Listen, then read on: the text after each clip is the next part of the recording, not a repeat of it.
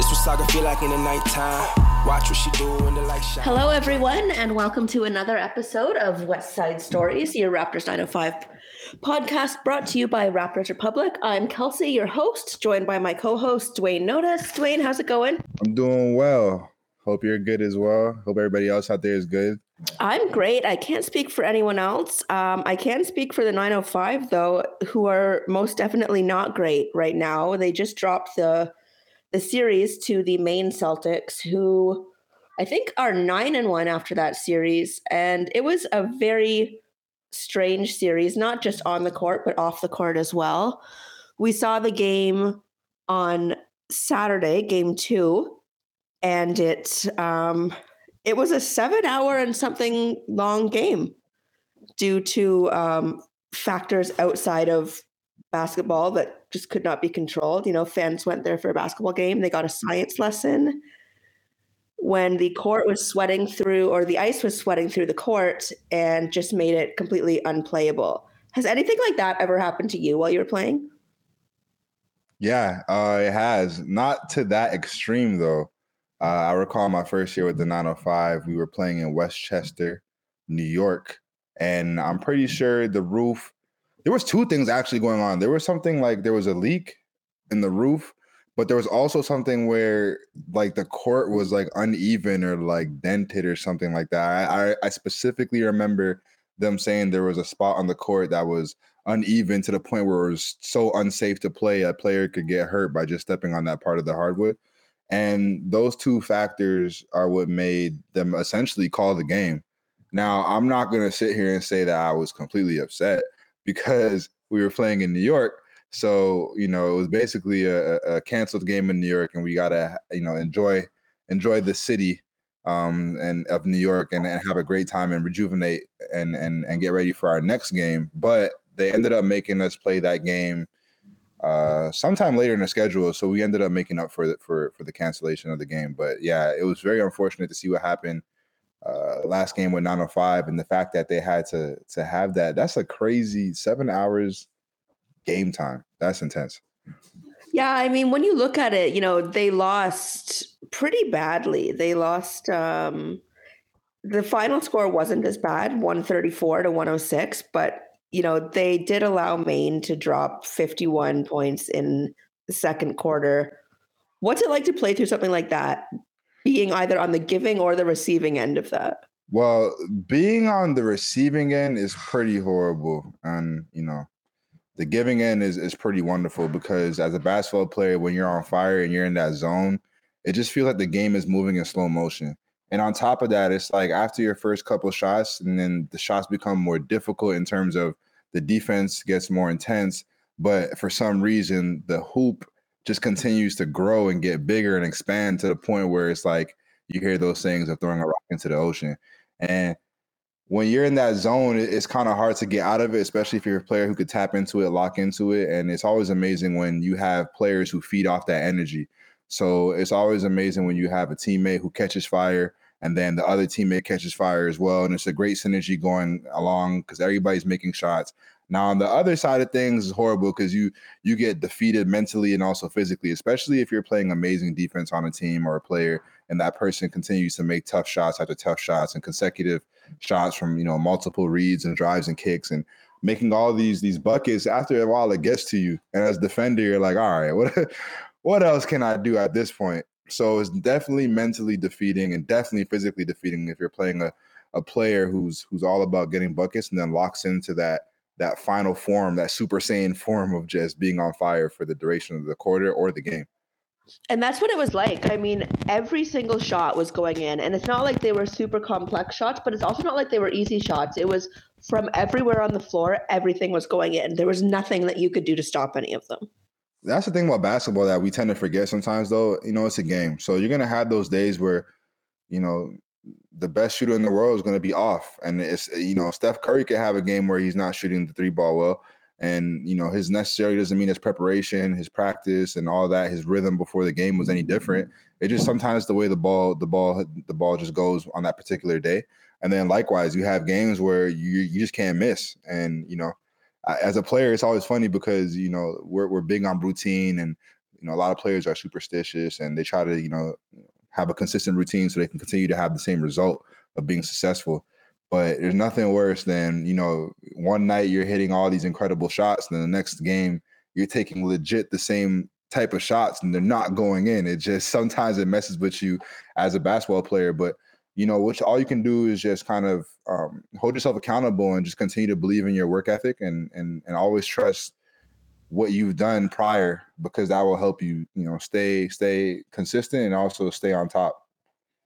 And where does the line kind of get drawn for sportsmanship in a situation like that? Like when you're dropping 51 in a quarter, do you keep going because it's the second quarter, or do you kind of ease up a little bit? Like what you gotta run what are the rules? You gotta run it up. If I'm a player, I'm a competitor.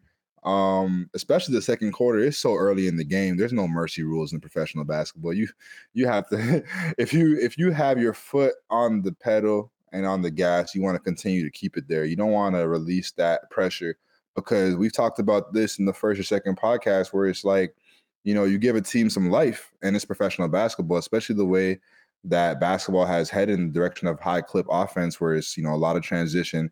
Guys are shooting 3-point shots on a 5-on-2. So the way the three ball is being shot nowadays in the analytics, it's not really a huge lead anymore to be up by 20 and feel safe and secure. So yeah, if I'm able to go on an insane run or score a crazy amount of points in one quarter, for example, what Maine did, which was 51 points in the second quarter, then I'm gonna continue to continue to keep my foot in the pressure. I don't want to give you any life. I want you to feel lifeless to the point where you don't even want to come out onto the court after halftime. But if it was the fourth quarter, would that change? Maybe a little bit, but nah, I don't know. I feel like a lot of teams, especially, Raptors 905 historically in the G League have been a great team. So I feel like a lot of teams also want to send a message. And so it's like, all right, we have you down by this much, but we're going to continue to put the pressure on because we want you guys to know how it feels to be on this side of the game. And it's kind of interesting because it's also a mental game and a mental aspect as well, because now as 905, it's like when you play Maine again, you remember those moments. You remember, all right, they try to embarrass us, or they ran it up on us so much that it's kind of like it's hard to sleep at night. Those are the kind of games where you circle the schedule of like, all right, when we play them, when are we going? Oh, we play them in 2 months, 2 weeks. All right, bet. So at the end of the game, I would continue to run it up, but at the same time, it's like that's when you start putting your bench players in because you don't want your starters to be hurt, et cetera, et cetera. So I guess you kind of don't end up running it up at the end of the day when it's the fourth quarter. But if I'm a coach, listen, I'm keeping my guys on there and I'm sending the message. And speaking of coaches, so another situation unique to this main series was that the 905 were without their head coach, Patrick Mutombo, who attended the Giants of Africa event hosted by Masai Ujiri, where there was a confirmed positive COVID case, and he did not test positive, but he did choose to isolate out of an abundance of caution. What's that like when you all of a sudden you're not just without players, but you're without your coach? Oh man, first and foremost, I just want to say it's been a crazy amount of adversity 905 has to, play through already, and this is the beginning of the season. So I commend them for, continuing to put their best foot forward. But yeah, I've been in a situation similar to that, not in the professional level, but I've definitely been at that stage in my career when I was at the University of South Carolina, where Frank Martin was, unable to coach for one game, and we had our head assistant coaching. And the thing about I think a lot of people don't understand is how much work that goes into being not only a head coach, but an assistant coach. They really are the foundation. They really are watching film up all night. They're studying, they're scouting, they're doing reports, they're taking film, they're watching film, they're also in practice, they're doing reps. So as an assistant coach, you're super prepared for moments like these. Plus, every head coach who's the head of a snake of their team is trying to groom their associates to be a head coach one day. A lot of, assistant coaches, especially in the NBA, or former head coaches, and they're also trying to get back into that head coaching spot. So as a head coach, you want to give. I remember Jama used to do these cool things, or even, Coach Frank Martin at South Carolina, where it's like he would let each assistant run a different practice throughout the week so that they get the experience of what it's like to be the head guy, of calling the plays and watching the flow of how the practice is going, so that when it comes to game time, if there's a situation where a coach gets kicked out, 2 technicals, ejected, or if there's a situation where a coach is sick, or a situation like this with Coach Mutombo, then you have a coach who's able to step up and fill the shoes and communicate effectively to the players, where it's not that much of a disparity of when the head coach is gone. So that happens quite a bit sometimes, and it's on the players, the leadership of the players, and to come together and get that win for the coach who's absent. I guess we kind of saw it with the parent club too. I mean, when they parted ways with Dwayne Casey and then had one of his assistants take over and Nick Nurse. But I guess it must be strange as a player to have this one voice yelling at you all game that you listen to above all else, and then have it be someone completely different the next time. Oh, definitely. Like I said, just to go back onto the experience I was talking about at South Carolina, it's actually our last game of our regular conference in the SEC. We were playing against I think it was Mississippi State on the road. So it was a road game. It was our assistant coach's first, head coaching job at the time. And yeah, it was totally two completely different styles of coaching. And it was funny because nothing against our original head coach, or Frank Martin, who's a legend. But our assistant coach at the time was a little more laxed. It was just a different style of coaching. So I feel like a lot of players, they were able to play more free. It was like a different style of basketball that particular game. So like you said, as a player, it's like you're so used to being taught one way or yelled at one way, or a player making certain kind of rotations. I mean, a coach making a certain type of rotations, or a coach calling a certain type of plays. And now it's like you have somebody else who has a different tone in their voice, or, who calls timeouts when there's a run or when there's not a run. There's just different strategies. So it could get tough if you're not consistent, but, as a basketball player, that's what you do. You adjust. You're able to be coachable, and you're able to listen to not only the head coach, but also the assistant coaches as well. So another thing that might be weird, and you could probably speak to the exact opposite of this. So when the game resumed at 8:00 after being canceled at 2, it was freezing in the arena. There were no fans. The AC was cranked up to keep the ice from melting. And a lot of the guys on the 905, when you look at the roster, they're from the South. So they're from where it's warm. They're from Alabama, they're from Atlanta. What is that like? And just not just playing in a freezing gym, but for you, someone from Canada, to go to South Carolina and play where it's, sweltering heat all the time. Does that factor into the way that you play and your conditioning and stuff? Yeah, it definitely does. Like you said, when I went to South Carolina, being a Toronto kid, it was definitely a shock. The environment, the atmosphere was extremely different. I started sweating before I even got warm. So you adjust. You got to stay hydrated because, like you said, there's so much heat down there. And the physicality in which they play and type of level basketball they play, I had to make sure I was hydrated. I was cramping a lot. A lot of people don't know, but my first year at South Carolina, I had to literally get inserted with IV fluids before every game because I was cramping the first 5 games. And Frank was like, listen, we need this guy to perform and play at the end of the games. We need to find something we could do. And it became a thing where I was regularly getting IVs before every game because I wasn't used to the heat, to the temperature, et cetera, et cetera. And I had to do that for the duration of the season to the point where I forgot what the word is, but they couldn't. I was getting the IVs in my feet, in my hands because they ran out of veins. It was rejecting my veins in my arm were rejecting it because I was doing it at least twice a week because of the games. And so it was definitely a big adjustment for me in terms of my body and how I was able to play basketball down there. And so I could imagine it being something different for, these guys who you said were born, raised in the South, never seen snow before, some of them. And they come here and it's like playing in a super cold gym is not what they're used to. And as a basketball player, when the gym is extremely cold, it just makes you feel like you're not warm, even though you are warm.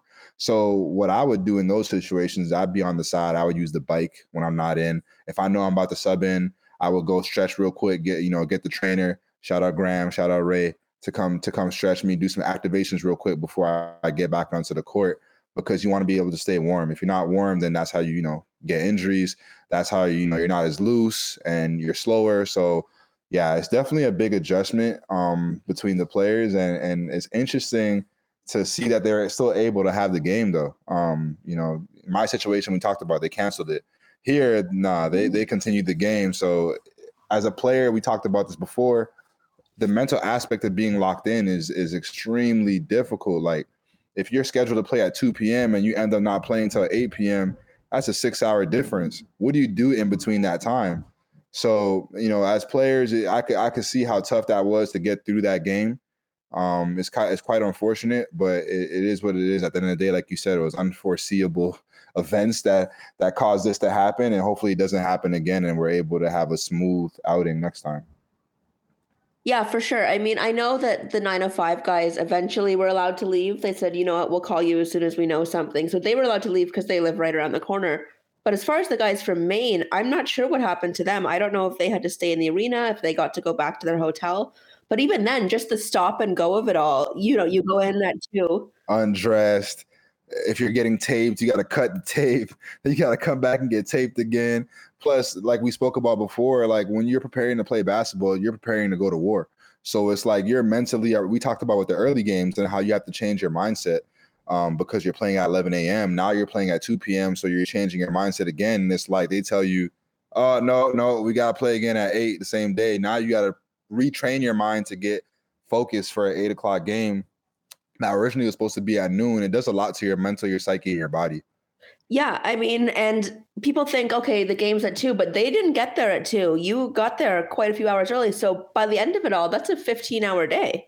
Exactly. That's a long day. And like I said at the beginning of this podcast, adversity is something that I've seen a lot in the character of our guys, and whether it's the staff of 905 or the players, and it's something I want to continue to see because it's very inspiring.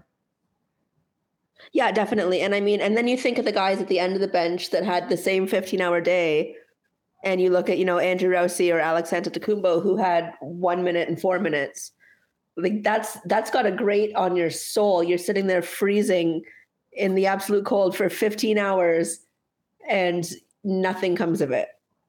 Yeah, it's definitely something that you feel, but you just got to continue to stay the course, because at the end of the day, there's going to be an opportunity for, those guys who are at the end of the bench to show why they're on the team.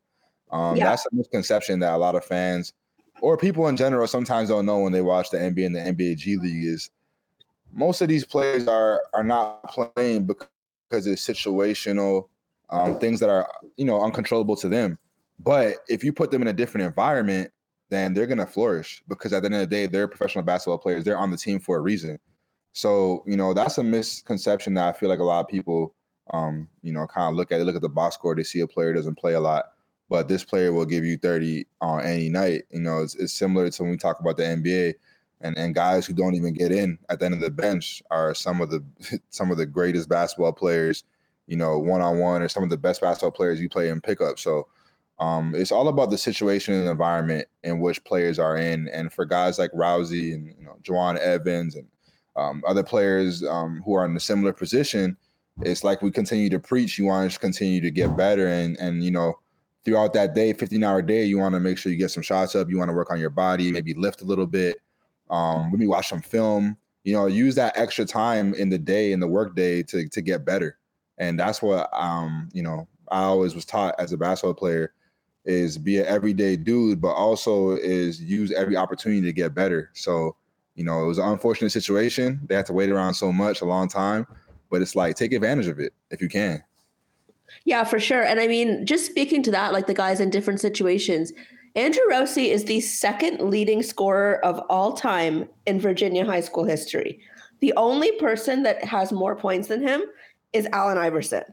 Holy, I did not know that. But I feel like when we first went to the game, or before we went to the first game, I told you, I was like, I played Rousey in university, and if he's not anything at all, he is a bucket. And that is somebody who I admire, because when you're at that stature and that height, but you're able to still get buckets with the best of them, facing multiple defenses, and still able to score at a high clip, all three levels, whether it's getting to the basket, mid-range, and 3-point.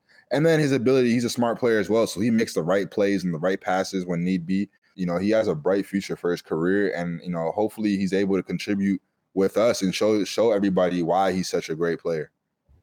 Yeah, for sure. But I guess my question is, at what point in your career do you say, yes, I have one foot in the door with the G League, but when is the other foot going to drop? Like, is there a point where you just say, you know what, this is enough for me? I guess it probably depends on the player, but did you ever have a situation like that? I think it depends on the player, like you said, but also, in my situation too, if we're going to be honest, it was also an environment thing. So I had a lot of people in my circle who were influencing me to stay in the G because I had such a good first season with the 905. So sometimes it could be an influence from, your closest friends, your family, your agent.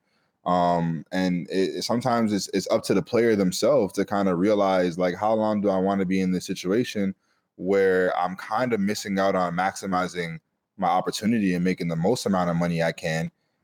We all know athletic careers aren't the longest, so you don't want to continue to I don't want to say waste time, because it's not wasted time. You're still, gaining valuable lessons in the G League. And when you do play, it's obviously tremendous opportunity. But yeah, there's definitely that tug and pull mentally of when I should go overseas or when I should just continue to wait it out. But it's hard because you see a lot of guys like, Alex Caruso or Fred VanVleet, who are literally epitome of what betting on yourself looks like.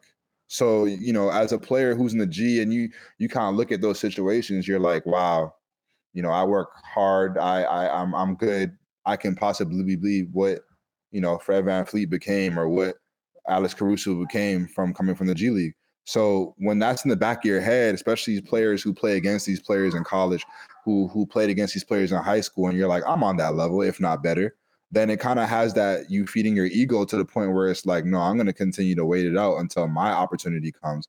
And then sometimes, unfortunately, the opportunity doesn't come. Yeah, and I guess it's entirely situational too, because I think when we look at someone like Juwan Evans, who was drafted by the Clippers, or we look at Andrew Rousey, the only player outside of Allen Iverson to have this many points, those are good guys that just got stuck in a bad situation. And it's not because they're on a bad team. They're on a fantastic team, but they're on a team that is, stacked with guards. We got Brian Tyree, we've got Ashton Haggins, we've got Juwan, we've got Andrew Rousey, and then we've got all the two-ways coming down or the assignees coming down. So realistically, when you're someone that's, 5'10" or 6 flat, like Juwan or like Andrew, you're not going to have the same variety or the same options that guys who are 6'4" and up can play, like a small 3 or a small 4. You are kind of stuck in one position, right? That's a fact. It's difficult when you're a smaller guard, because it's hard to be versatile in the sense that it's not that they're not capable of it. I'm sure, what I'm saying, especially Juwan, someone who I know personally, or Rousey, I know their heart is bigger than them. So I know if they had the opportunity or they had the task of having to play a different position or guard somebody outside their position, I know they would be up for the challenge. But as a basketball coach and as someone that's trying to strategize the game correctly so that you can put your team in the best position to win, sometimes you got to be a realist. And it's hard to put those guys at the 3 when you have threes nowadays who are 6'8". You're just going to get posted up. And again, not to say that they can't hold their own, but going small ball against a team who has, a large amount of, or has wings who are, lengthy and has wings that are of height is very difficult to kind of win against that matchup. So they just got to continue to sit the course. I remember being in a situation similar to them where, luckily for me, because I'm more of a stockier player, I was able to slide to the 4. And I wasn't extremely happy about it, playing a 4-man at 6'3". But at least I was able to be on the court and be able to play with my guys and help them win. But yeah, to your point, being a smaller guard is difficult to get time when you're all vying for that one position, whether it's the point guard or the 2 position, especially when you're playing an opponent who has a lot of size and is not playing small ball. What's that like? Because I remember one game you having to guard Taco Fall. It was, I mean, I could paint the picture. I just, I'm someone that takes Please pride do. I'm someone who takes pride on defense, and that's one of my calling cards for my career. And I think the coaches, my teammates, all respect me for that, because like whoever's lacing up against me, I'm always prepared to go against them. And I do my due diligence. I read scouting reports and I understand tendencies. So I basically got tricked into it. We had a film session the morning of the game. And we were playing Maine, actually, ironically. And we were in Maine, and we went to the film session in the morning, and coach kind of put up, a little highlight of our defensive plays and what we've been doing the past few games and how well we've been defending. And he showed like a highlight of me and how I was knifing through handoffs and ball screens, and this is how you box out, and this is how you rotate, take charges, and this is how you stay in front of it, and this is how you ice a screen, all these little nuances. And I was thinking, like, what did I do today? It's not my birthday. I was like, why am I being shown on TV right now for things that I've done the past few games? Like, I'm just doing what I am known to do, which is come up and show up and work. And it was all because he was setting me up. And he was basically, after that film, he was like, yep, so you're going to be guarding Taco Falls. And I was like, everyone looked at me and started laughing. And I'm like, yo, Tevin, I mean, Taco Falls is almost 8 feet and I'm basically 6 feet. I don't know how this is going to work. But in comparison to him, you know, bringing that highlighted video up and showing that, you know, if there's anybody who's capable of doing it here, it's you, then he kind of put that battery in my back. And one thing about me is, you know, you want to get me to do something, tell me I can't do it. So we ended up starting the game with me guarding Taco Falls. And I'm not gonna lie to you, jump ball or whenever Taco, I don't remember if Taco started or not, but I just remember when Taco, the possession where he, like, I just remember him like, he's like, are you seriously guarding me? And he like looked over to coach and like to my other team, like, is this serious? Like, you're the one that's matching up with me? I'm like, yeah, I know.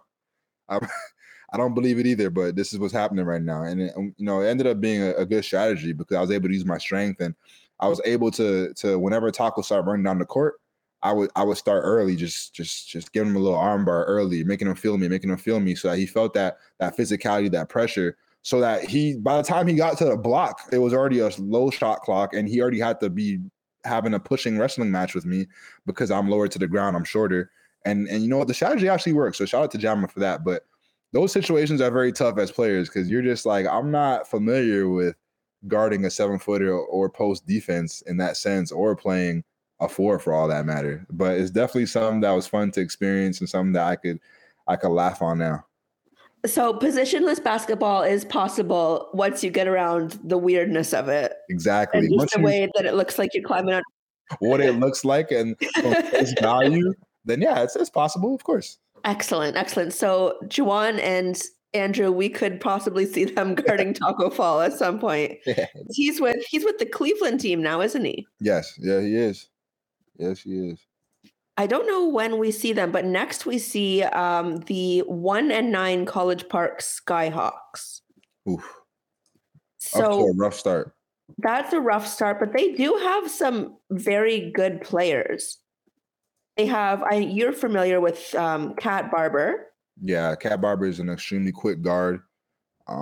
He's improved his shot a lot over the past couple of years, but he's someone who is downhill at a high level. And when I say downhill, I mean he attacks the paint. That's his calling card. He gets a rebound, he gets an outlet, he is pushing the pace. And in ball screens, he's looking to attack and go to the basket, draw fouls, and kick it out.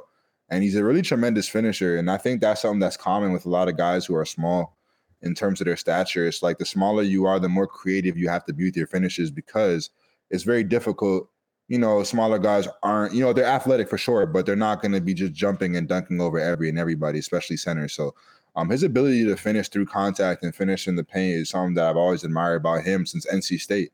So, you know, we're going to have to definitely be able to corral him and have guys, you know, coming back on transition defense because, like I said, he's looking to attack the cup. And who would you start on him if you were the coach? I mean, I like Noel. His defense is, like I said, that's someone who's defensive minded, and that's someone who's picking you up 94 feet. And with a guy who's very quick, you want to, like, for me, someone who loves defense, like I continue to say, is I always like to throw different looks at players. So I would give him a steady dosage. Like the first quarter, I would probably pick him up full court pressing him full court. The first quarter so that he feels the pressure and he has to work to get open. He has to work to set up the offense to even initiate it. And then the second quarter, I would kind of like relax the pressure a bit and probably pick him up at half court. And that would kind of mess with him because he would be like, all right, is he going to let me, you know, push the pace today? Or is he going to be on me all game? It's going to be physical. And if I can keep you guessing as an offensive player, then that means that you're unsure about your game. And I'm the one that's dictating what you're going to be doing as a defender. So I would like to see that from Noel, or like I said, guys like Juwan Evans, who he doesn't like to switch. He likes to fight through ball screens. You know, if David Johnson is there, it would be good to put somebody with size at the guard position on someone like Cat because, again, he's not the tallest or the biggest guard. So it would be hard for him to operate in the paint through size, especially if you have someone like David, who's a physical defender in itself already. So that's kind of the few players that I would try and put him on to disrupt the Cats' production. And what is it like when you go into a series or even just a single game against a team that's something like 1-9? Do you kind of take your foot off the brake, or do you go into it thinking, like, treating it the same way you would a team that's 9-1? Naturally, you take the foot off the brake, but then that competitive instinct comes back right before the game, where it's like, or if not before the game, during the game, where it's like at the end of the day, we're all here in the NBA G League. We're all professional basketball players. Anybody can get hot anytime. Sometimes the numbers lie in terms of the records is not a direct reflection of the team's talent, but more so a result of some of the things we talked about, right? Which is players coming in and out the rotation, or coach not being there, or injuries, or just any other situational things that happen within team settings that the public is not really privy to, that kind of shows, on their record. And so 1-9 might not be a true reflection of their talent level and what they're capable of doing. So as a team playing someone who's has a losing record, especially of that caliber, you don't want to give them any life, and you don't want to give them life by not respecting them. It's basketball. You have to respect all your opponents. Everybody's talented. Everybody's prepared. Everybody's professional. So naturally, the human instinct is to kind of take your foot off the pedal and be like, we're probably going to win this game. I could ease into it. But true competitors, once the ball's tipped, you realize how imperative it is for you to always give your 100% effort. Because, again, you could leave the door open to a 1-9 team and end up being embarrassed by a team that you're supposed to, quote unquote, beat. Yeah, I mean, I guess we saw that with the Raptors and the Thunder last week, right? Exactly. That should have been an easy win, and it was definitely not. And thing about basketball, and I think in a lot of sports too, is teams who are weaker, and again, not necessarily in talent wise, but teams who are weaker always tend to play to the level of the team they're playing against. So that saying of you always get the other team's best is pretty much an example of that. So when you're playing against a team who's 1-9, or when the Raptors played the Thunder, who is looking for some type of life to continue to try and grow on the potential that they have, it's like they're going to take the opportunity to play, you know what, I'm playing against the best, I'm going to play my best. And that's why you have those upsets in college basketball, or you have those situations where you have these teams who are generally not as good as the other team sticking around with them. And that's what we saw with the Raptors and the Thunder. When you have a team that's able to stick around with you at the end, or a team that's able to come back from a deficit, then it makes the game, extremely difficult in the end and leaves it to chance. So like we always talk about, you kind of want to keep your foot on the pedal. The same thing happened with the Raptors and the Knicks last game, where they were up by 20 in the first half, and then the Knicks came back and they kept the game extremely, extremely close, and the Knicks almost won on a Julius Randle missed three-point attempt. So you go into these situations, you want to go in respecting your opponent. Yeah, definitely. And I mean, I think that once you go in with the mindset of this is an easy win, you've already lost, because you're not going to put your best foot forward. You're not going to try the same way you should have tried against Maine. Exactly. You're putting yourself at a disadvantage every time if you think that way. You're basically shooting yourself in the foot. So you always want to, enter a game with that mindset that whoever is lacing up their shoes or putting that jersey on across the floor, I'm going to give them my best and my 100% effort at all times. Definitely. I think that's good for today. We will see tomorrow night, actually, and the night after, if the 905 guard Pat Barber with Obadiah Noel or with David Johnson. We'll see if they come out guns blazing or if they kind of try and walk into a win. But once again, thank you all for listening. I'm Kelsey. You can find me on Twitter at Kelsey_lately. Most of my writing at Raptors Republic. Dwayne, where can we find you again? Instagram, Do Notice, and on Twitter at Do Take Notice, where I do most of my recaps of basketball games periodically on there as well. Very periodically, but we're very working periodically. on that. I'm not as good as Kelsey, but I'm going to get there one day. All right. Well, thank you for listening, and we will see you on the other side. This what Saga feel like in the nighttime. Watch what she do when the light shine.